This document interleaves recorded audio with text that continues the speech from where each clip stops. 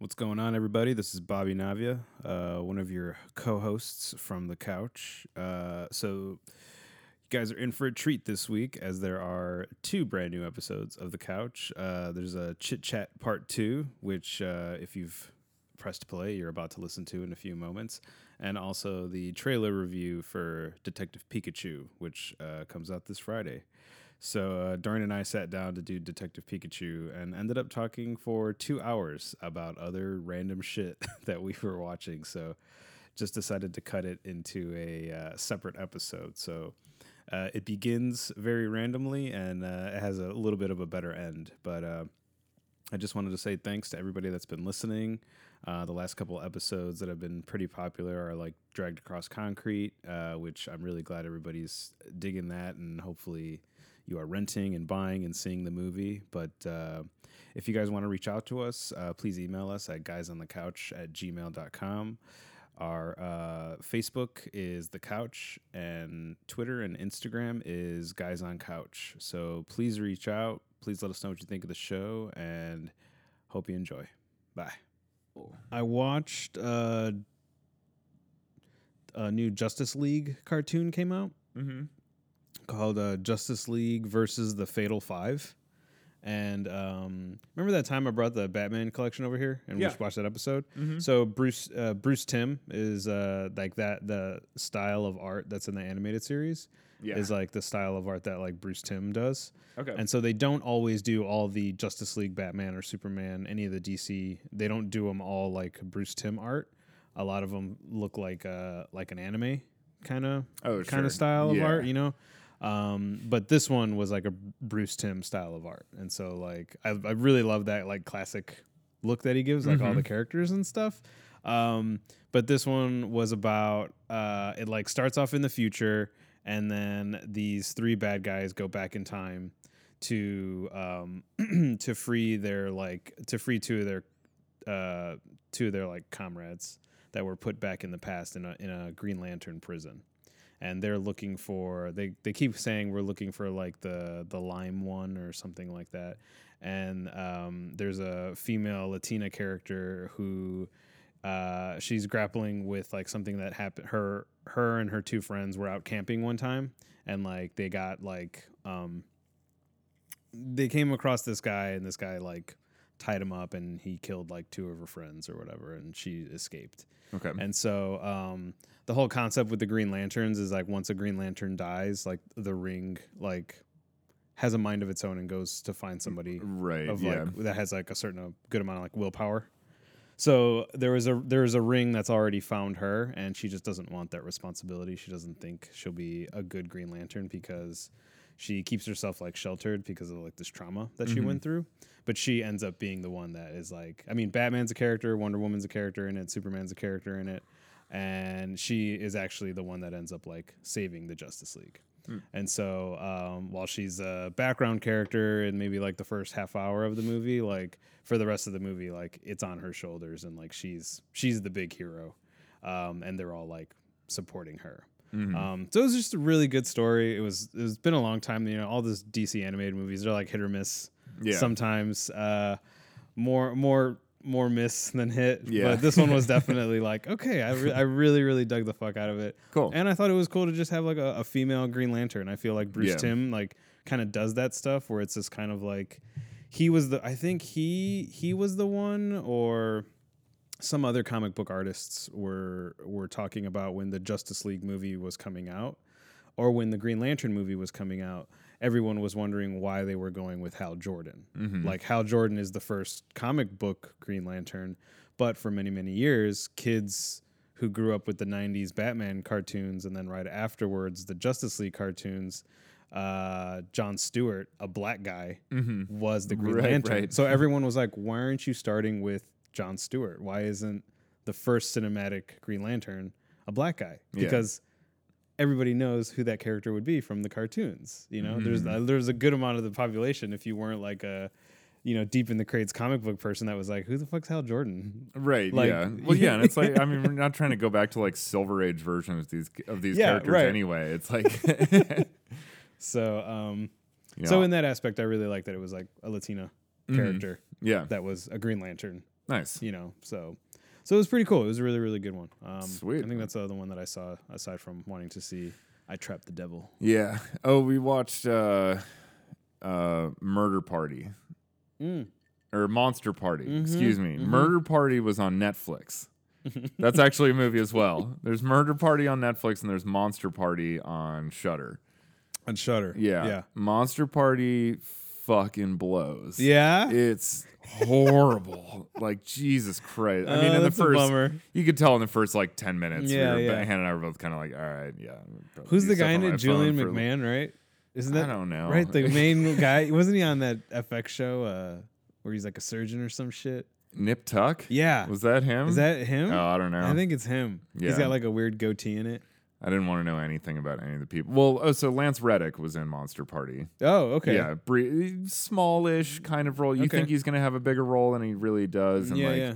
But even he was not good, and I don't think I've ever felt that way about Lance Reddick. And Lance Reddick brings it. Yeah, you can just watch that guy do stuff. Read the cookbook. Exactly, and you'll be fine. But this was like, I mean, the whole thing just had, it's just one of those horror films where it was like, well, it's not even like these. So the people who live in this house are like recovering serial killers. Okay. That like haven't killed in like 3-4 years, and it's like the mom, the dad, and the son. Okay. And then the daughter, you're kind of like not sure about. Yeah. Which way, what her deal is. But they're hosting this like annual like anniversary dinner where there's like this. So they've invited over like Lance Reddick plays like the doctor, who is the one who's been like giving them all this therapy to like try to get them to stop killing and stuff like that. Gotcha. And he plays sort of like, so it's not his house, but he still is sort of like in control of everyone. Like he's the one trying to stop everybody from killing anyone. And all this shit. But then, everybody, the murders start happening and then everybody just kind of like gets the bloodlust and loses it. But even that stuff just wasn't nearly as fun as I was hoping it would be, Because again, it was all just the characters themselves were so bad. Yeah. That it was like you've got you've got free license to make whatever kind of recovering serial killer characters that you want. Right. And you make 3 of them like hormonal 20-something men. Yeah, right.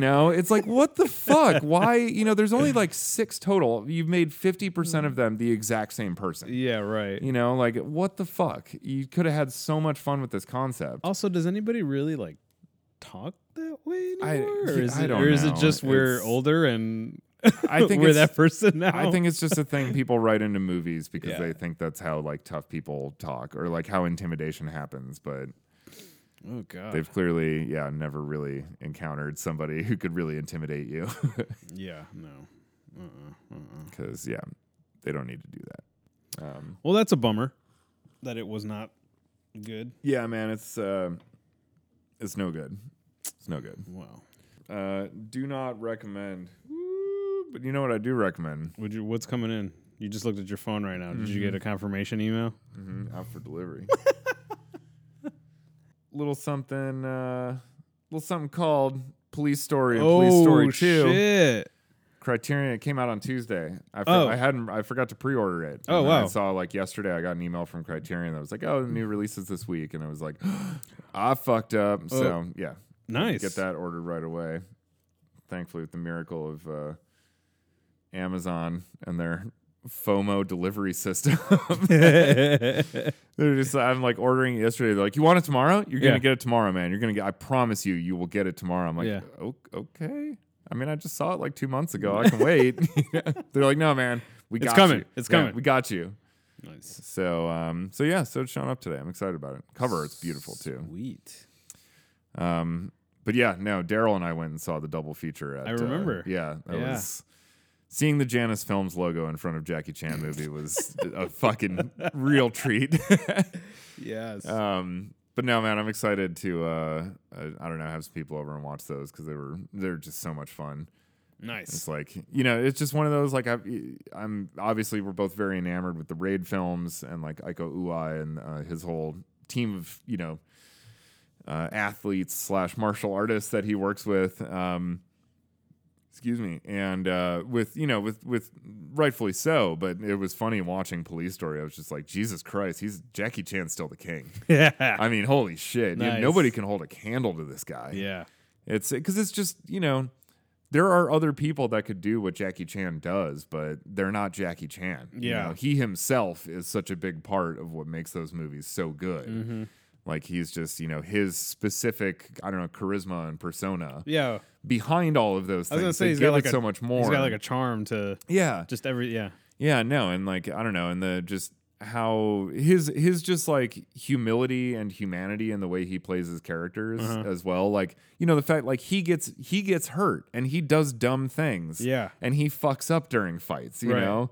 But then he does this inhuman shit as well. Yeah. And it's this great blend because they don't make him this like infallible superhero character who like only kryptonite, you know, or whatever can like even hope to damage him or like, you know, trip him up a little bit. It's like, no, he gets like overconfident. Yeah. And he'll like do something stupid and get punched in the face, you know, and shit, or like, you know, whatever. And it's just, it's that stuff that just gives it so much life to it and makes it feel so much different. Nice. And so much more like grounded in reality, you know, because it almost seems like he'd made a mistake and hurt himself and then has to like recover from it, you know?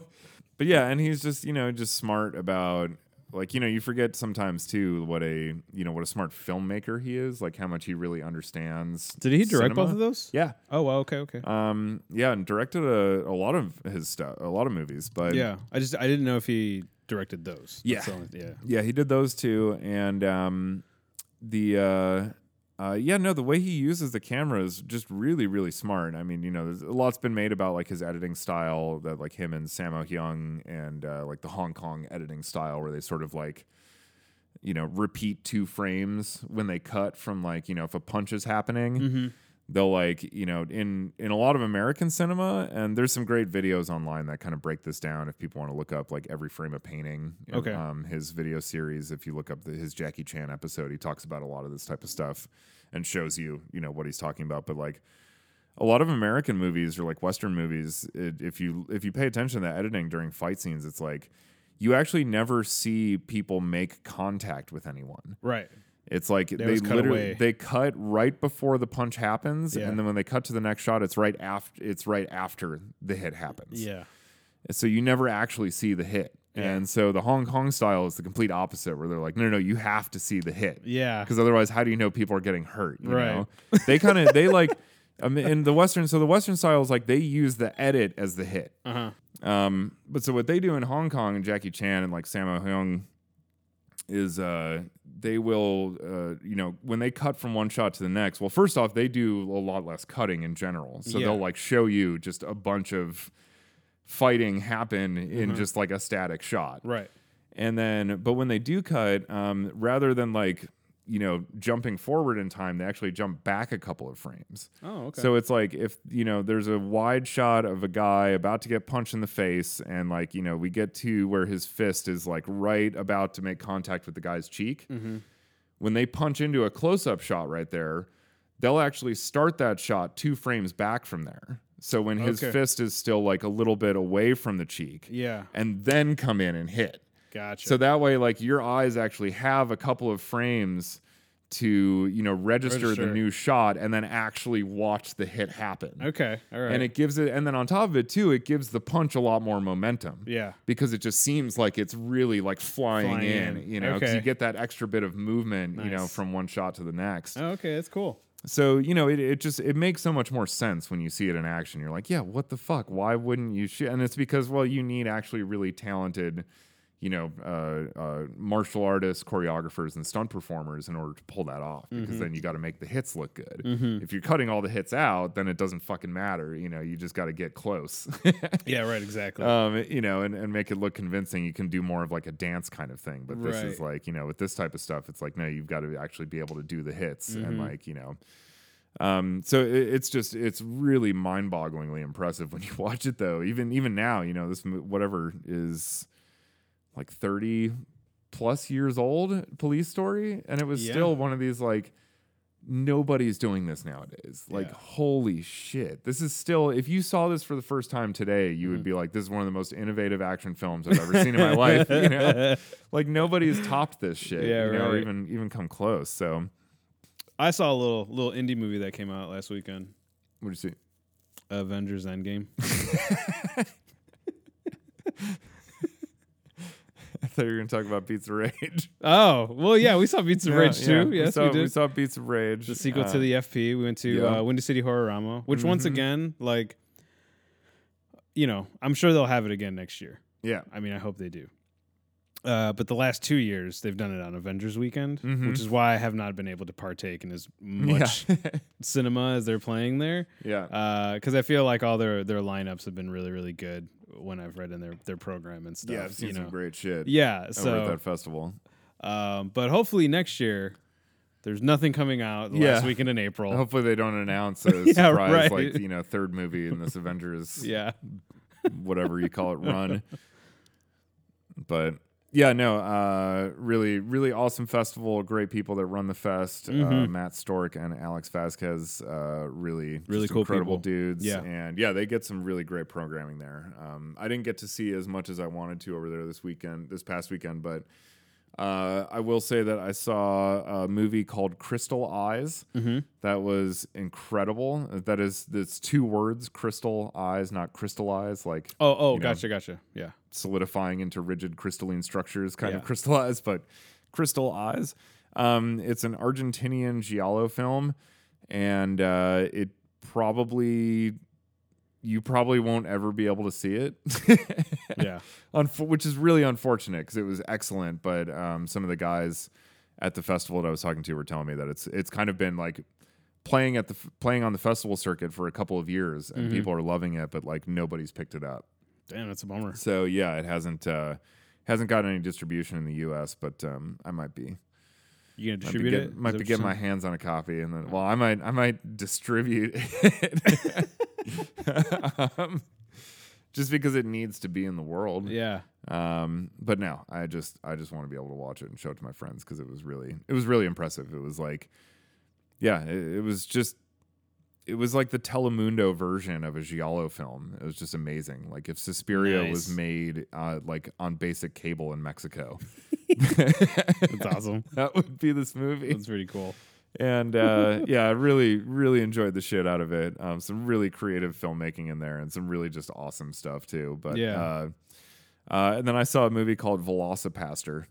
So jealous. Which is great. It's coming out in like August or September, I think they told me. But should I just buy it? I should just buy it. It's probably worth just getting it. Yes. I can't wait. It was thoroughly enjoyable because it's, you know, it definitely looks like one of those things that like, okay, this movie could run out of steam in like 3 minutes. The poster, while amazing, it does look like something you'd pick up on your way to Florida at a gas station. Yeah. Yep. Yeah. It definitely does. Yeah.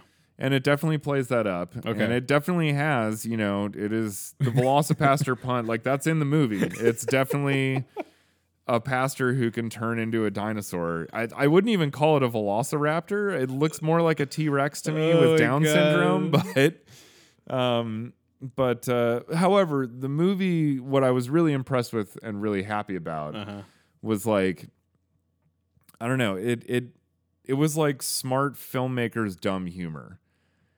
Okay. Like a lot of the jokes in it were about like using a specifically terrible like camera move at like the wrong time. And just knowing full well as a filmmaker that like this is the worst possible camera move we can utilize at this moment. Right. Let's do it. Yeah. So it had humor like that as well that I wasn't really expecting. I was just expecting bad like dinosaur puns. Yeah, right. And, you know, whatever, like bad blood effects or something like that. But no, there was a lot of just like this kind of meta humor that wasn't like total like fourth wall breaking where like people are looking in the camera and like talking to the audience type of things. But still, it was like the movie was making a joke, you know, and like they really hit. They were actually funny jokes. Yeah. And the guy who played the lead, the Velocipaster, was just perfect. Nice. He like the way he just commits to this role and plays it like with just this like innocent purity is really amazing. And there's just all these lines where he teams up with this like this woman, she's a prostitute. she's hooking her way through law school. Okay. And I think also med school. Okay. So she's like, yeah, you'd be surprised, but there's not a lot of demand out there for doctor, lawyer, hookers, and shit like that. But But yeah, and where they decide to team up, and she's like, all right, but I don't know a lot about the priesthood or religion, and he goes, that's all right. I don't know a whole lot about dinosaurs. Damn. Yeah. Yeah. This is so perfect. God, that's great. That's fantastic. Like, just like this nice slow zoom in as he's saying it, and just the way he's like posed and lit and delivers it. It was awesome. And there's a random character that barely shows up at all who's a pimp named Frankie Mermaid. Frankie Mermaid. Yeah. And they call him Frankie Mermaid because he's drowning in bitches. That's all I got for the episode today, guys. That's how you end shit right there. Like, God. And the way that information is conveyed to you is also pretty spectacular. Okay, don't tell me anymore. No, there's nothing more I want to say. One of the best uses of both flashbacks and on-screen text. Nice. That I've seen in a movie in a very long time. Are we talking just... Maybe I don't want to know. No, you don't want to know anything. Okay, never mind. I don't want to know. Yeah, because you will find out very quickly. Yeah. In the movie, exactly what I'm talking about. And it's kind of glorious. Sweet. I had way more fun with this movie. I was a little because it was a midnight screening also, so I was like, I don't know. That's like one of the signs that you're getting old. Yeah. Is when midnight screenings are like, oh man, I'm totally gonna fall asleep. Yeah. I'm gonna fall asleep. Yeah. I don't know. But so Crystal Eyes played at like 10:20, and I liked it so, and I was jazzed up after seeing that I was like, all right, Velocipaster, and like some of my other friends that were there were sticking around too to watch it, so I was like, all right, cool, we'll hang out, watch it. Yeah, have a group. Yeah, people. And like I just enjoyed this last one so much, but yeah. So anyway, Velocipaster turned out to be an excellent addition to my filmic intake over the weekend. I'm so excited to watch that movie. Yeah, I gotta be there when we. Like, I'll be buying it. Yeah, we all got because I really want Hannah to see it. Also, this was kind of like, Crystal Eyes was like my favorite movie that I watched there over the weekend. Yeah. But Velocipaster was kind of like the Bad Black of this year's Windy City Horrorama. Do you feel like you redeemed yourself a bit from when we didn't go see Puppet Master as an Apocalypse at Midnight? Like a little bit. I mean, Puppet Master's still in terms of midnight stuff, like probably still the top. But Velocipaster's definitely seeing Bad Black in the theater is like I can like wear that as a badge of honor for the rest of my life because that was just one of the most incredible experiences you could ever have in a movie theater in life. Right. Period. Like, and I'm putting this like up there with like 2001 and 70mm. Yes. Like seeing Bad Black in the theater. It's like, Bad Black cost about $200 to make. And yet somehow it delivers the same caliber of experience, but in a completely different way. Nice. And that's actually a little less than 2 weeks. 2 weeks away. Yeah. Bad Black and Who Killed Captain Alex. Nice. It's coming out. And who knows? I got a pre-order from Diabolic. It might even ship early. Oh, yeah, that's right. You might have it any day now. Any day. I'm just waiting. I cannot fucking wait to have Swaz back in my life. So good. VJ Emmy. Goddamn. If you guys don't know about Wakaliwood and Ugandan cinema, I mean, we need to just probably once I get that Blu-ray in and like watch this movie again, I'm just gonna have to hijack the show for an episode and just like go on about Ugandan filmmaking. It's all good. And how it's the most it's the most innovative thing to happen to this artistic medium in I don't even know how many decades. Anyway, but you saw this little I saw this little flick. This little thing. This little flick called Avengers ENDGAME. It's like a 2-actor like chamber piece, right? Yeah. Yeah. Pretty much. Yeah. It was awesome. Yeah. It was so good. It was so good. I saw it 3 times over the course of 2 days, and it was totally worth it. Every single part. I don't know if I actually was going into Endgame like, what if they don't? This was, you know what I mean? Like, real quick though. It wasn't even like 2 days. It was like a 27-hour period. Yeah, because you saw it first time on Saturday morning at 11 a.m. and then Saturday night at 7, and then Sunday morning at 11. So it was like within 27 hours. Yeah, you saw it 3 times. Yeah, that's awesome. Yeah, it was great. And it's 3 hours long. It's 3 hours long. So 9 of those 27, 1/3 of that time was spent watching Avengers. Yep. Yeah. I didn't know that I could get if like Marvel decided like we're not gonna do any more like Marvel movies for a good while, like I would be very happy with it. You'd be pretty. I'd be so content with never seeing any of the characters ever again, and that's because this movie was so good. This movie just felt like it felt like it closed the door on all 21 movies before it. Damn. And still opened up more doors to go through if you wanted to with newer characters in the series. But like, I went to go see it with my family first, and then Tyler and Jeremy, and then my cousin Max after. And then, Tyler and Jeremy, we were all talking about it, and Tyler made a good point that like no one in the movie like got fucked. Like no one in the movie, everybody in the movie was used well, and everybody in the movie has an end. And it's a satisfying end, and it feels like an end that's earned, and not like an end that is a derivative of whatever people are saying on the internet. Okay.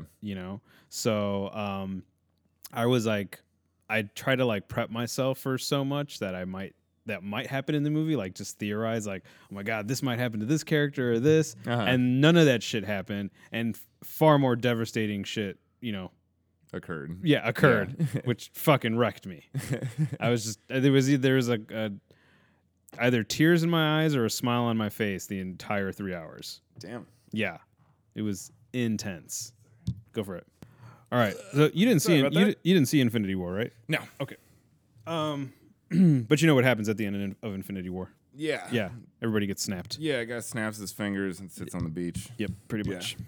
So the movie picks up like about like 20 days after the snap. Okay. Is the beginning of it. And basically they go to where he's... Spoilers, people. Oh, yeah, sorry. If you haven't seen Avengers ENDGAME, I'm going to spoil some parts because you don't care, right? No, I don't give a fuck. Okay. Yeah. So... I was going to ask you. Yeah. From what I hear, though, on Monday, apparently, this coming Monday, when this episode will be up, is when... basically, like Disney said this week, like Monday, like we're just kind of lifting the ban on like spoilers, because everybody on the internet, at least for my Twitter feed, has been pretty good with not spoiling shit. So it's kind of like Monday's the day free to just talk about whatever. Yeah. Do you know what I mean? If you haven't seen it by now, it's on you. Yeah. Clearly, you're not a fan. Wow, that's funny. Yeah, it's interesting. They're trying to drive people to that second weekend box office. Huh? But anyways, it takes place about like 20 days after the snap. And they basically find the planet that Thanos is on, and they decide, well, let's go get him and get all the stones and just like snap our friends back, right? Sure. Yeah. So this is the beginning of the movie, and like you actually like Tyler actually kind of said it best. He was just like, the beginning of the movie just felt weird. It was just it just felt like kind of too easy. Like, really, this is what we're doing? Like, this is. I mean, it sounds like it. No, it does. Right now, and it really, that's the plan. That sounds, and it does feel like this. And you're kind of wondering, like, there's another like 3 hours of this movie. Like, how are we starting it like this? So they go there, and Thanos is basically like used the stones to destroy the stones because he just doesn't like need them anymore, right? And so half of his face is kind of burnt off, his arm is all like charred or whatever, and basically what ends up happening is there's just no stones. They can't get any stones. Like Thor chops his arm off and then proceeds to chop his head off and kill him right there. And then we do a time jump where it's 5 years later, and everybody's kind of scattered. We don't know what's going on. And then Paul Rudd's character, Ant-Man, Scott Lang, in his last movie, Ant-Man and the Wasp, he got trapped in this place called the Quantum Realm. Okay. And the the other lead characters of that movie, Michelle Pfeiffer, Michael Douglas, and Evangeline Lilly, all got snapped. So there was nobody there to bring him back. So he ends up coming back, and basically Endgame turns into a time travel movie where Scott Lang tells everybody, like, it's been 5 years for you, but it's just been 5 hours for me. And so, like, the movie has like a lot of fun where it basically like says like all the movies about time travel you've ever like seen, like Back to the Future, Bill and Ted, all this other kind of stuff, like it's all bullshit. Like, you know what I mean? Like, just because you go and change the past, it doesn't mean you've like changed the future or anything like that. You know, like, so basically what they devise is that they will go back in time using the science of the quantum realm, and they will all shrink into the quantum realm to go back in time and go to the different periods where all the stones are at to collect them to get their friends back. Okay. And so the first hour of this movie is like the planning of all this and sort of getting the team back together. The second hour is everybody's separate missions in time travel. The last hour is just full on melee of, you know, action sequence. And what the movie does really nicely, I know we were talking about this a little bit, you know, last week when we were having just our chit chat about, you know, I don't know how you, unless you're like a casual fan of the Marvel movies and you just enjoy them, but you haven't watched all of them. Like, I don't know how you go into this movie not knowing the other 21 movies. Sure. Because this movie, while it doesn't give you like a recap of everything, it definitely like rewards the viewer that has been watching this journey the whole way through. Yeah. Which is nice. That's awesome. And the times when they go back into the past, like they do go to that first Avengers movie. They go back in time to when, you know, the Chitauri were attacking New York. But what's really great about it is that even though they're seeing certain scenes that we've already seen, more time is spent on like aftermath scenes. So, because you saw the first Avengers, right? I did, yeah. So the moment where they all kind of have that like, where the battle's done, and they all have that one big part where they're like all together and they're like looking at Loki. You know, there's a part after that they have where they're in like the lobby and they're transporting the Tesseract, and they run into Alexander Pierce, who's played by Robert Redford in Winter Soldier, but he's there. So we're getting all these little extra scenes that we didn't get in each of those movies. Gotcha. They go back in time to a scene from Guardians of the Galaxy and all these other different things. Wow. Time travel plot mechanism as way of injecting deleted scenes into your old films. Exactly. Yeah. Because, I know I briefly mentioned this to you that, so after I saw Velocipaster, I took an Uber home from the movie theater. It was like 2 a.m. And my Uber driver, who I'm pretty sure was on a lot of cocaine, he was, just chatting away and like sniffling and stuff. And oh my God. A lot of really weird, like he'd just like cut me off mid-sentence, I'd be like, because he started like, I get in the car and across the street from the theater, there's this place called Taco in a Bag. Okay. And like when I opened the door, he pulled forward a little bit right as I was like about to open the door. Yeah. And then he immediately stopped, and I like opened the door. So I'm like, "Oh, hey man, it's me. I'm your fare and stuff." And he's like, "Oh, sorry man, I didn't see you over there. I saw that taco in a bag across the street." Oh my God. I was like, and in my head, I'm like, "Wait, so were you just gonna like ditch me and go to taco in a bag or something? Like, what does that comment even mean?" He was really hoping that 2 minutes would just be like, "You can cancel the ride now." Yeah, right. Just park it up. But anyway, I was like, "No, well, I'm here." So, so I get in the car, and and he was like, "Man, I might have to go back and grab that taco in a bag." And I was like, "Oh yeah, it's pretty good before. I've had it before and shit, and it's a street taco style thing. So it's like it's like broken up in a bag. There's like chips instead of like a taco, but it's pretty tasty." Right. And he's like, "Oh, all right, cool, man. He's like, and then he kind of looks in his rear view at me and he's like, "Yo, you seen that new Avengers movie yet? Endgame?" This is gonna be a character in New York Ninja, by the way. Like, because the way you're doing it, I'm like, yeah, this is just coked up Avengers fan. Yeah. And I was like, "Oh no, I haven't." He was just like, "Oh okay," because he's like, "Just made me." He's like, "I saw it yesterday, like opening day." He's like, "Love that shit." Yeah. And he's like, "But he's like, I don't know if you care about spoilers or anything like that. And he was like, this isn't a big spoiler or anything. It's not even like really a spoiler. And I was like, no, I don't. I was like, I don't really care. And he was just like, well, there's a very humorous moment involving a taco. And do you mind if I tell you about it?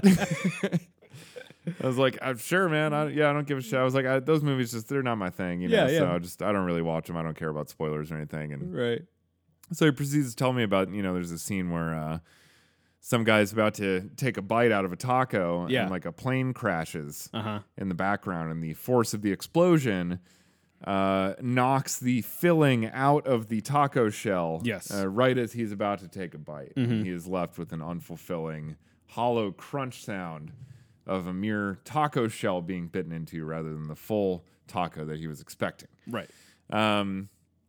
As we said, this is highbrow comedy stuff, so hopefully that came across. But yeah, no, and I just started laughing, and I was like, man, it never ceases to amaze me how, in these movies that are like $350 million or whatever, that like, stuff like the taco joke still makes it in there. That like, a team of CGI artists had to work to make this like, okay, the force of the explosion, what the impact of that sonic wave would have on like this particular density of like taco meat.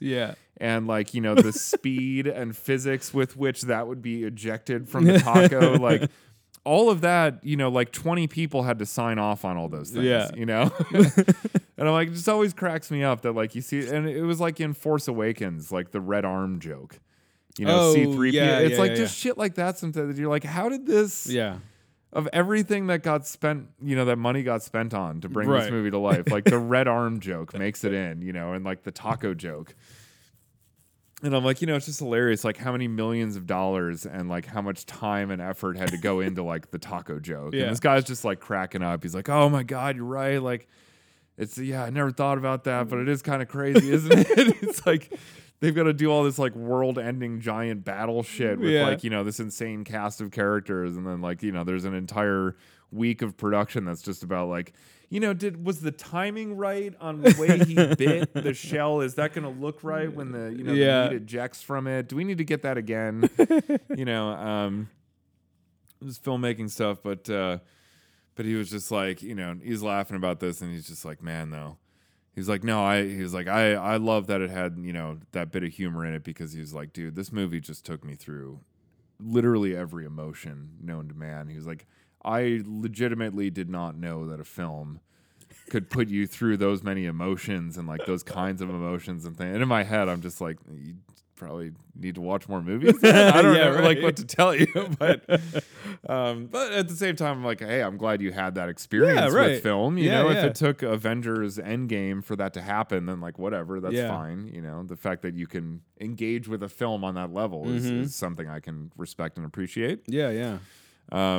This Uber driver, he said he was so emotionally overwhelmed by the movie that his wife had asked him if he wanted to go see it again, and he said no. Because he said, he was like, dude, I just couldn't take it. I just can't deal with like having that 3 hours of like, emotional roller coaster again. He was like, honestly, I can't even watch any of the older movies right now. Because I think I understand now what he meant by this, cryptic comment about, he's like, it affected all of the older ones so much too. That like I can't even watch those without getting wrapped up in the emotions of this movie. So he was like, but it's kind of perfect though, because it was like, it's actually satisfying. He was like, they found a way to like just get them to like win and lose at the same time. And, and he was like, I'm really just kind of blown away and just, overwhelmed. And like, I just need to like process this for a few more days before I try to like go back into it and all that. And I'm just sitting there like, Jesus Christ, dude. It's just a movie. So the last thing I'll say about it is when me and Tyler and Jeremy got back, they were like, oh man, like we can't wait to hear you talk about, hear you tell Dorian about it, like all about it or whatever. And I was thinking about it, and I finally watched House That Jack Built. Right, we watched it, and hearing you talk about it on the podcast we had when you went to go see it at Music Box, Like, I thought to myself, I feel like the only way I can describe it to Dorian is to say, like, this is my house that Jack built.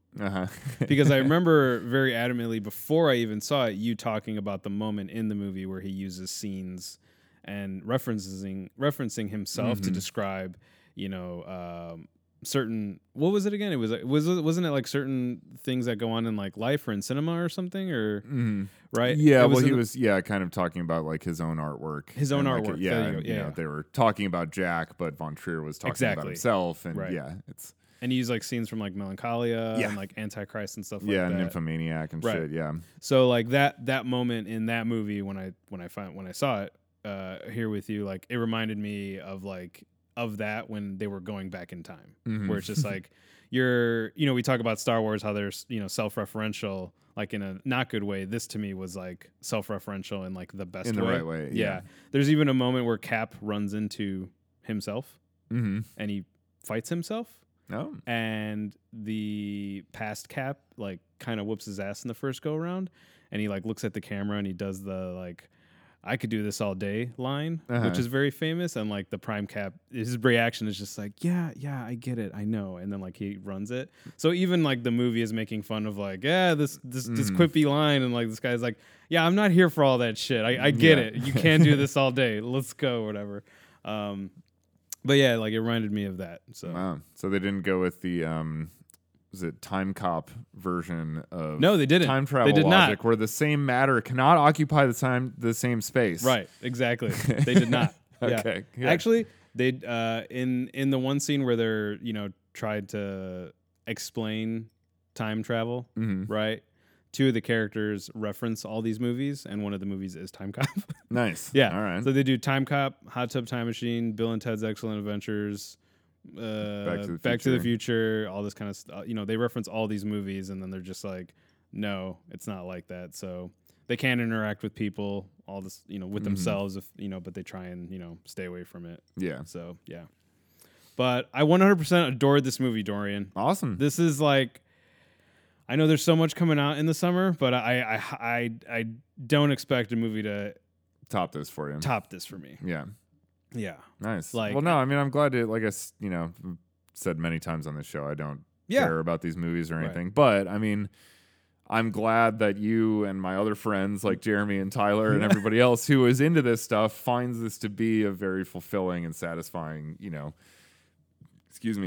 conclusion of sorts, at least. Yeah. To, which is insane too, to like. I thought about Star Wars. Who else, like, wherever in cinema history has anyone ever had to like wrap up like a 21 film saga? Like, the only thing that I can even think of that comes close is like Zatoichi. Oh yeah. But, like, those are like James Bond, but like those are each one is so independent from the others. Yeah. They're not like this one evolving, continuing storyline with like the same characters and like plot to each one just kind of happens in its own bubble. Right. And they're more like serialized, than this, which is actually, continuous. And so, yeah, I mean, I can't think of anything that's even come even close to that as far as like taking 21 other films and then trying to like provide a kind of resolution to that with like all those characters and all those plot lines.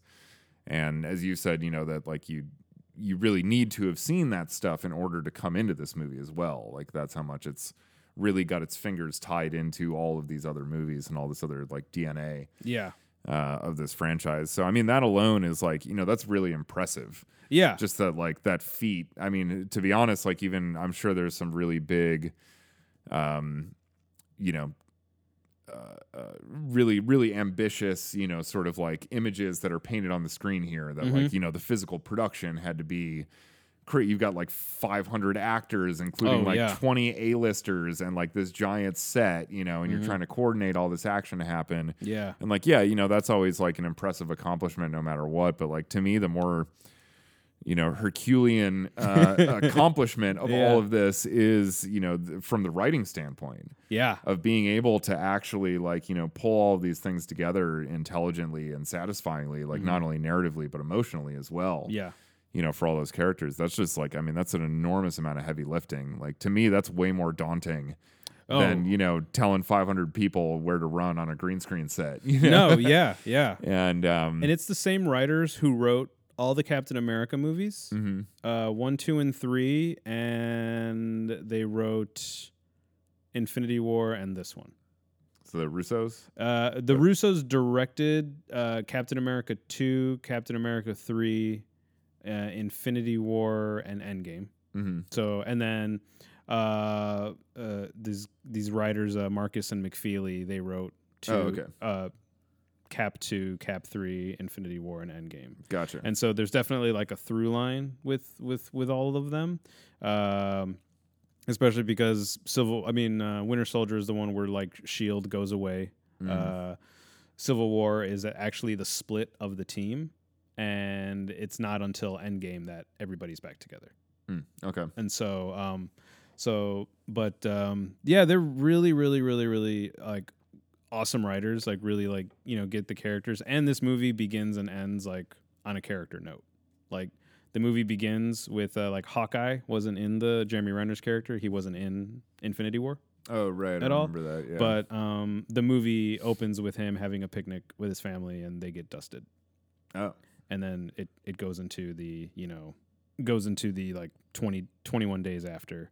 And then the end of this movie is actually a moment back in time where Steve Rogers is finally having that dance with Peggy Carter in their home, in their living room. And that's how this movie ends. So I really like that it's bookend with like character moments and not just sort of like and Thanos has been defeated. Right. And cut to black. Yeah. Glowing thing. Yeah. Yeah. Right. Yeah. We have the glowing thing, you guys. Yeah. And also no mid-credit scene or no end scene. Good. Whatsoever. It's just this is it. They really need to stop with that shit. This is it. No, they don't, Dorian. They don't. But I'm glad they didn't do it for this one because it would have totally cheapened the entire movie. Yeah. Yeah, for sure. So yes, if I haven't ruined anything for anybody, go see Endgame again because it's awesome. Yeah. There you go. There you have it, people. As long as you've seen the other 21 movies, go see Endgame. It's a shitty thing to say, but I can't imagine going to see this movie with someone who hasn't seen those movies. Yeah. Because I honestly feel like there's got to be a few that like Thor Dark Age. You could probably skip that one, right? No, because the time that they actually go back to it. Why? But why? That movie was terrible. It is. I also feel like this movie like rewards you for even watching the movies that you're not a fucking fan of. No, I actually I can appreciate that. Like we're gonna go back and try to like retroactively make some of these tolerable films seriously. or like worthwhile. Yes. Where you're like, oh wow, that wasn't Iron Man 2 wasn't actually the worst movie I've ever seen. Right. Exactly. It might still be. Did they go back to Iron Man 2? Or they don't. Okay, good. Yeah. They So don't. skip Iron Man 2. Yeah. But like Thor: The Dark World, which is the sequel, the second movie. Yeah, that's what it is. That's Dark the one. Age. Yeah, Dark World. In that movie, the MacGuffin is the ether, which is actually one of the stones. Oh, right. okay. But they don't ever call it a stone in the movie, right? At all whatsoever. But at some point in the movie, the actual element is inside of Natalie Portman. So Thor and Rocket's job is to go back to that time and extract it out of Natalie Portman. But Thor, being all fucked up and just wanting to drink all the time and drunky, realizes that the day that they've come back to do this is actually the day his mother dies. And so he actually has an interaction with his mother where his mother realizes that he's not the Thor of her time, that he's actually come back. And they have this really nice mother-son moment together. Okay. And so he kind of has a bit of catharsis in that moment. It sets him a little bit more straight for the rest of the movie. Yeah. So, while you could probably skip that movie, like it makes you having watched that movie and then watching this moment a little bit better because it's like a companion piece to that movie. Okay. Yeah. So, but yeah, that's what they do with a lot of those going back in time. Yeah. Like moments. Yeah. Like that. Let's clear up some of our missteps in the past. A little bit, yeah. I mean, or at least give them a little something of value. Exactly. Yeah. So that was cool to see. All right.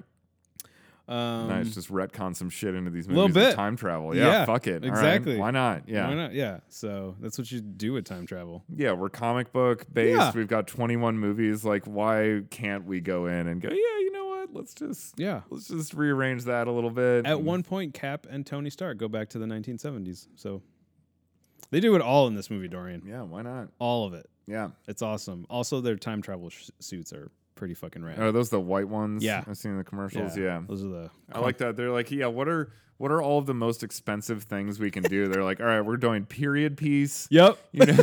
Yes. We're doing space. We're doing intergalactic battles. Yes. We're doing Valhalla. Like, yeah. It's so good. Just like and yeah, I mean, I imagine their budget was, essentially limitless for this film because it's like, we'll make the money back, guys. Yeah. I mean, I think I read an article. $1.2 billion in their opening weekend. Yeah, globally. It's wild, yeah. Yeah. But they even smashed the domestic record, which they set last year. Yeah, right. But, I mean, that was huge though. That was like Infinity War was like 317 million, and this was like 395. Yeah, or something. It was totally just demolished it. There were theaters. I was getting alerts on like all my theater apps that I have that were just like more showtimes have been added. More showtimes have been added. I think there's only 2 other movies playing at the ArcLight right now. Yeah. All other theaters. Endgame. Or just Endgame. Yeah. No, it was all at the Davis Theater. It was, the one theater doing Windy City Horrorama. Every other theater was just Endgame. Wow. And even so, like when I walked up on Saturday, when I went there, it was like, there was just like a full... It wasn't even 8.5 by 11. It was like an A4 sized piece of paper. They needed the extra vertical length to like put in all the showtimes that were sold out. I mean, I was like, at this point, it'd be easier to just list what you still have available, Oh, yeah, that's true. These are the only ones that there's still tickets for, people. Because there'd be like one. I'm like, how is this not every show? You know? So, no, I mean, it was really wild to see. Even just that little experience over at that theater. Yeah. It's like, Jesus. But yeah, no, everywhere else, like I've looked at, even my mom, we went to dinner last week and she was just like, God, there's like no movies coming out. Yeah. Why are there no movies? I'm like, Mom, like nobody wants to even fuck with Avengers. Yeah. Like nobody's releasing shit right now because there's no room in the theaters. Right. And no one's going to go anyway. Exactly. If you're making the trip to a theater, you're probably going to Avengers. So. Yeah. And if you have seen Avengers but haven't done it in Navy Pier IMAX, I highly suggest going to see it in IMAX because it was shot in native IMAX. That's right. Yeah. So they shot the whole movie in IMAX. Yeah, right? both of them. That's from crazy. Beginning to end. There's no aspect ratio change whatsoever. It's just IMAX from beginning to end. Did they do for the 4K release? Did they do full IMAX frame or is it widescreen? Yeah, I can't remember. I would imagine they probably cut it down to widescreen, but I think they may have cut it down to widescreen. I can't remember if they did or not. Yeah, I don't think they change it there. But yeah, that'd be sweet if they did the full screen. But I'm pretty convinced that at some point they'll. I mean, if the whole movie was shot in IMAX, they'd probably keep it. I mean, I don't know if they do like the IMAX like 1.3 to 1 aspect ratio, right. but just like fill it, like 16 by 9 rather than like 2.35. Yeah, I'm guessing. Because it's not letterboxed when you watch it at home, is it? It's full, fills the entire screen. Okay, yeah. So 16 by 9. So yeah, it was amazing. I had a great time that weekend. Nice. It was really good. I can't wait to go see it again. Yeah. I'm gonna just buy a bunch of Avengers gear too. You got plans? You going this weekend or what? I don't know. I don't have plans yet, but I can't see myself going to see it at a theater that's not IMAX. Yeah. Okay. Actually, I was going to ask, like, what do you feel like there's a version of the Avengers Endgame experience, like theatrical experience, that you haven't had yet that you want to seek out? Like, okay, I've seen it in IMAX. I saw it in like Atmos. I haven't seen it in Atmos yet. Have you seen it in Real D 3D? No. Well, I don't. I haven't seen. I think maybe the last. I can't even tell you what the last Marvel movie I saw in 3D was. I didn't even see Doctor Strange. Or in 3D. Or go to like the fucking, go to like the Hood Theater and see it. Like watch it with that crowd. I probably will. That's probably a blast. No, because you know what I hate? I'm going to tell you what I hate right now. And I'm really glad that all 3 of my screenings at IMAX, there were people who were seeing it again. Mm-hmm. Okay? So the moment in the movie where Thanos is watching on Nebula's recorder, like the past, he watches his own death. And it is right before he gets his head cut off where he tells the Avengers, like, I am inevitable. Like, everything that's happened, it's going to keep happening, right? And then he gets his head lopped off. So at the end of the movie, before he's going to try to snap again, before he does it, he's like tough talking Tony Stark, and he tells him, I am inevitable. And he snaps and realizes that Stark has him all right. Mm-hmm. And Stark all this battle, he's just on his knees, and he's like his, heavy breathing and just kind of like, this, all this kind of stuff. And he goes, and I am Iron Man. And then he snaps his fingers. And it's a really great moment. It really bookends Tony Stark's entire arc, because that's what he says at the end of the last movie, of his first movie, to the press or whatever. And I'm really happy that nobody... that Black Sabbath quote in there. Yeah. And I'm really happy that for the repeat viewers in the movie, no one like said the line before like him. Because that's kind of what I hate about going to movies in the hood. Yeah. Is that like it's very easy to put stuff together. Okay. And, like in any movie or whatever, if someone asks a question, or it doesn't even have to be in a Marvel movie, like it could be in a mystery or a thriller or whatever, there's always some asshole that's like says the word yes before Morgan Freeman says yes. And it's just like, shut the fuck up, man. Right. Just watch the movie. Okay. Like, stop. And I'm really happy, and I applaud that. No, like the guy who sat next to me in my second viewing was watching it for the second time, and because he told me like when the credits rolled. But I'm really happy that nobody was like said I am preempting Iron Man. The movie. Yeah, and even when like I didn't see it coming, just because I was so wrapped up in the emotion of it all. But like I don't see how you don't know what Stark is about to say when he says, and I am. And then he says Iron Man. For some reason, I don't know what he was gonna say, and it was just like I'm just so wrapped up in what's happening right now. Yeah, right. And then when he said it, it was like, fuck, that was so simple. Yeah, why didn't I think of that? Right. But it's probably the only reason I don't go to the hood theaters too much. Yeah, because there's always somebody that's like, yeah, no, that shit pisses me off too. It's like, well, I mean, it's it's funny because it's almost like the same thing in a different way at like like the art house theaters, where it is sort of, I don't know, people in a way that are either just like either like know-it-alls or excuse me or just like super basically like with the art house theaters, sometimes what you get is people that are just, they want to constantly be proving to everybody else that like they know more about this shit than the other people do. That's exactly right. And it's so obnoxious. And actually, Daryl was telling me that the first episode of this new season of Game of Thrones, they did a screening of it at Music Box the night it aired. Oh, okay. And it was free. They were like recording some podcast or something. So it was like they're all watching the episode, and then immediately afterwards, these guys are recording a podcast about it. Okay.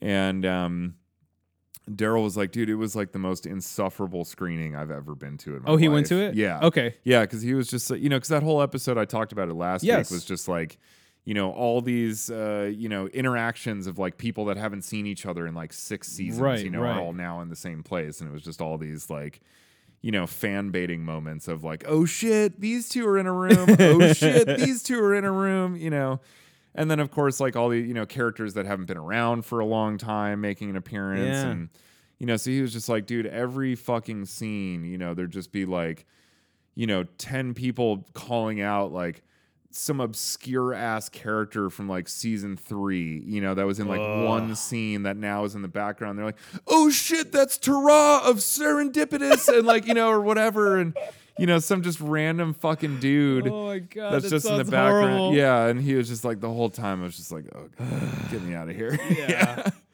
it's like, no, that sounds rough. That's bad. So when we were seeing Beats of Rage, and they had that line of people that were going into the theater to watch Game of Thrones. Oh, that night, they were doing a screening of the 3rd episode of Game of Thrones at the Davis Theater this weekend. Yeah. Right after we saw, I was like, Jesus Christ, this weekend, like Game of Thrones and Avengers, like, it's a lot. Yeah. It's a lot to deal with for one theater. I feel like I can say Endgame was better.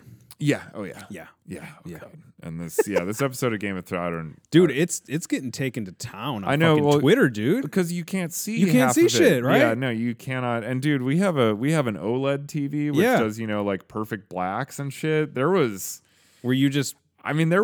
Did you put the subtitles on? There were scenes where Hannah and I were both just like, I mean, I don't. there's nothing. Oh my God, that's terrible. Yeah, no, it was for the amount of like work that went into this episode too. I was really shocking that this decision was made because this was the actual battle. Was there actual fighting too? Yeah, this is the actual battle. Like the episode's like 85 minutes long, and it's okay. It's somehow they made the actual battle as tedious as all of the stuff leading up to the battle where the battle wasn't happening. I will argue this sounds about right, though. Yeah, from everything you've told me, seems right in line with. No, they did it, and they've done this before too. They did an episode like 2 seasons ago that was an entire hour-long episode that was just one battle. Okay. And it was not good. Okay. And I believe Neil Marshall directed it. And it's your boy. Yeah, it's my boy. Your boy Neil. My boy N to the M. I think I did see a for Dorian at the credits of yeah, Hellboy no, too. I think I saw that. Yeah, motherfucker's been trolling me for years.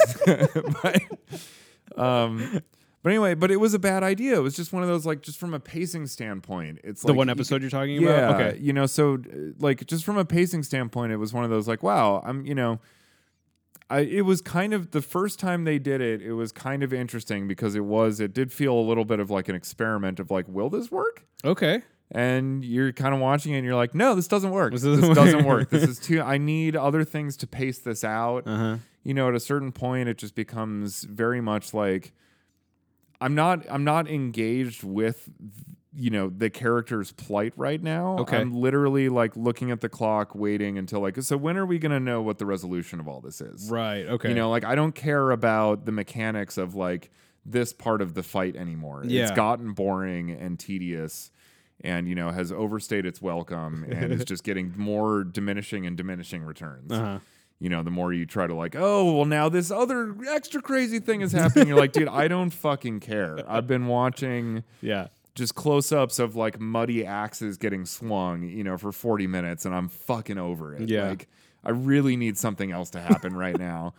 And then this one was like even longer. You know, this is like 85 minutes. Okay, now was it wall-to-wall battle? Pretty much. Okay. Yeah, almost entirely. I mean, there's a lot of different facets to the fight. So there's like, you know, people on dragons over here. All right. There's the people inside the castle. There's the people on the front lines. Okay. There's people hiding inside of the castle that are sort of like the, you know, they won't do much good in a fight and we need them for other reasons, so let's protect them here. Yeah. You know, which also was an interesting decision to lock them in a crypt, even though the army that they're fighting can control dead things. So lo and behold, there's a certain point where like the Night King, you know, resurrect, because also it's like everybody that they lose on their side also now is just going to become a war. You know, it's like zombie shit. Oh yeah, it's like, that's right. Okay, you know, they send all these guys to die, and then all of a sudden now their army is that much stronger. Right. You know? But the Night King, like, you know, the one dramatic contrivance that they have with this whole thing is that it doesn't happen right away. The Night King has to like, you know, do one of these. It's got to do with Thanos. To like bring like all of the dead people within some indeterminate radius around him back to life for him. Okay. So of course this happens at a moment where it seems like the tide may be starting to swing a little bit, and then he does his like, oh, by the way, and then like, you know, all the dead people around like start coming back to life, and now they're all fucking zombie soldiers for this dude. Yeah. And lo and behold, all the people that they thought were locked away safely in the crypt, you know, all the dead bodies that are down in the crypt now come to life. Right. And it was like, wow, you guys really didn't think this through. Like, there's basically one thing you know about the army you're fighting. Yeah. That they can control the dead. And you're going to lock all the people you want to keep safe in a place full of dead things. Wow, that didn't work out. Yeah. Who would have thought? Oh my God. So it seemed like one of those moments that was supposed to, like, we were watching the episode and I even like said to him, like, do they really think that like locking these people in a crypt is the smartest thing? Yeah. And then like halfway through it happens like it's supposed to be this big twist, like, oh my God. Yeah. Who would have thought? It's like anybody with half a brain would have thought this, especially like, you know, you've got the two, like Sansa and Tyrion are supposed to be the two like smartest people. Okay. You know, like always. And you're like, how you've spent like seasons building them up as these hyper intelligent, you know, people. And like, they're the ones like sitting in the crypt, like, man, well, I guess we'll be safe down here. And you're like, these are the two that would have figured this out, you know? And yeah, it was just very silly. And yeah, so they at least like were able to move around, like, and have some differences. Like, okay, there's some, big open field battle type shit happening. Okay. But then also, like, once they breach the walls, now we're sort of in like close corridors. Okay. And like, we got to a couple of points where it was a little bit more like of a stealth kind of thing, where like one person's kind of like hiding in this room and there's a few White Walkers around, and like if she knows if she tries to kill one of them, it's going to alert all the others and she'll get outnumbered. Gotcha. So we've got to like sneak around. Yeah. So they had some diversity to all right, the types of scenarios that were happening, but at the same time, you're also just like, can't see anything. I can't see anything, and at a certain point, like, okay, I'm over all of this. Like, I just want to know like who wins. Okay, like just tell me who fucking wins at this point. Yeah. And no, it just like kept going on and on and on and like dragging all this shit out and like making every character have like, their moment in the story and all this type of shit. And then this one guy, the guy Theon that I was telling you about was getting a hero's treatment this time around. That's right. And he gets to have his hero's death where it was funny too, like he didn't even try. Like the Night King comes in, he's like protecting this one guy. And the Night King, the one guy that like the Night King is after, basically. Yeah. And the Night King comes in with his army, and Theon's standing there, and he's like out of arrows, and he's just got his spear. Yeah. And he just like sees the Night King, and he just like he's really far away. Like if the Night King were at the end of that hall, like Theon's over here, so there's like a pretty good distance between the two of them. Yeah, yeah. And Theon just drops his spear and just starts running straight at the guy, screaming. And like doesn't try to make any kind of fancy, but just runs, and the Night King just goes like, "Yep," just murders him. Jesus, it's like, dude, you could have at least put a little effort into that. Like, I don't know, like slide down, try to spear him from below or some shit. You could have at least made me thought you were gonna make. But no, it. he literally just like ran into this guy's sword. Wow. And I was like, okay, yeah, real hero's death. Quite a way to go out. Yeah. I mean, it was basically just, it was more like a coward's suicide than a hero's death. Like, okay, yeah, that sounds like it. He just let the other guy murder him. Just do it. Yeah. But yeah, no, I mean the contrast stuff was really just unforgivable. I don't know what. It's so weird. They must have only ever looked at this in a completely pitch black room, with like perfectly calibrated, monitors and stuff, and never did a test because like, we were watching it during the day too, which didn't help. We have windows in our, so you get a lot of glare. So I had to close all the blinds. Oh shit! Just even, and I ended up turning up like the not the brightness, but like the OLED light on the TV and stuff. And I ended up turning that up like as high as I could, and I was just like, I'm not going to do anything else beyond this because you could tell too just looking at it. It's like there's no information here. Yeah. To pull up. Those blacks are that's just black. Yeah. There's nothing there, and then like the which is fine. You can do shit. Excuse me, dark like that, but the contrast ratio was so fucked. Was really the problem. Was like anywhere where there was light was not nearly intense enough. Like you should have had like stronger contrast between lights and darks, but they didn't. It was like there was pitch black, and then there was slightly more exposed than pitch black. Okay, and those were our only two levels. It was like, and they just they had so many things working against them because they decided to stage the entire battle in the middle of the night during a snowstorm, like a blizzard. And the only things that will kill these White Walkers are like fire or this Valerian steel or this stuff called dragon glass. Okay. Which basically looks like obsidian. So it's like black gem work. So all the weapons are pitch black. Jesus. It's at night. Everyone's wearing dark armor. There's not a whole lot of like fire around or anything. And for some reason they refused to do, because they wanted to play up, it's like you can't see anything. So they refused to do any like Ridley Scott, like blue, moonlight lighting on anything. Yeah, it's like literally only if there's like a burning brazier or like dragon fire nearby. Like those are your only light sources. Otherwise you're just like, good luck. There's nothing here.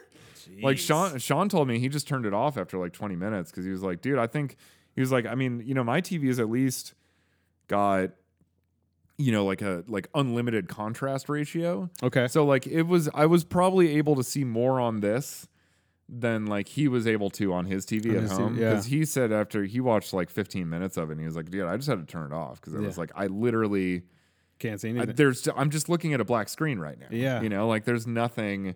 And Tyler said him and Jess, felt the same, that they were like, man, it just looked like garbage. And I was like, I mean, yeah, it just, the color palette was really poor for it as well. I mean, it was so muddy looking. So are the White Walk, right? They're White Walkers? Yeah. Yeah. Aren't they like white?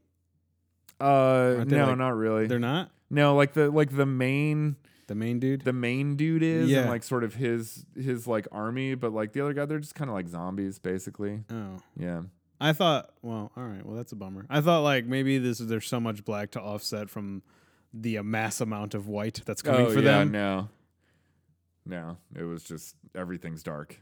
Everything is dark. It's so fucking weird. Dude. Yeah, no, it's really strange. And yeah, no, it sounds like people have been. Yeah. Well. Yep. Fucking Game of Thrones. So anyways, so the season's halfway over now. Sweet. I couldn't be happier about it. Awesome. Well, at least you're deriving some joy. Yeah, I'm deriving pleasure from the fact that the end is rapidly approaching. Hopefully you can see it. Yeah, exactly. Yeah, no, 2 weeks. It's Friday today. So this Sunday is episode 4. So 2 weeks from this Sunday, I will be watching the final episode of Game of Thrones. Wow. And I'll be done with it. You'll be done. Which I'm really excited about. And I'll be curious to see what they do for their Mother's Day episode. Oh. I'm sure that's probably going to be the episode where they like kill Cersei or something like that. I don't know. Yeah. Who knows? That's Lena Headey's character. Oh, okay. She's a real bitch. Yeah. I've heard. Tell ya. Oh, yeah. She good though? Like she good? Like Oh, she's great on the show. Yeah, okay, good. Yeah, no, she's very, I like her. I like she's very good on it. She plays a cold bitch. Okay, cool. Like real well. Yeah. But yeah, no, she never even sent her armies to help fight the White Walkers. She just decided like, I'm just gonna wait here and like deal with whatever's left. Damn. Yeah. So she's just chilling. That's some cold shit. Yep. But so she's hanging out, just banging a pirate right now. Sweet. So that guy, what's his name? Pilu Ozbek. He was like the Nazi officer in Overlord that they kidnap. Oh, okay. Beating That's up him? and he was. I think he was in Ghost in the Shell, which we don't need to talk about. Yeah. But yeah. Anyway, he's banging Cersei right now. Nice. Yeah. So sweet. He's a pirate. Awesome. Yeah, that's cool. Game of Thrones pirate. Yeah, they got a pirate banging a queen right now. Awesome. That's going down. Yeah. Yeah, much like season 3 of True Detective, I would describe the show as currently airing. That's really that's the best I could say about it. It is. I feel like it is on TV. That is one of the most honest and succinct disses you have ever said on this show. Yeah. You're just like, it's currently airing. Yeah, that's it. Yeah, it is. It is available to watch. All right, I have a question for you. What's up? Because we still kind of have an episode to do here. It's been almost 2 hours. Yeah. Do you want to take a break? Yeah, actually, and then we'll come back. And I have to pee. Yeah, and I would like to smoke a cigarette. And I also still don't really know what I have to say about Detective Pikachu. So all right, cool. Might want to take a minute. Yeah. No, I kind of do. But anyway, yeah, let's do that real quick. We'll be back. Be back, y'all.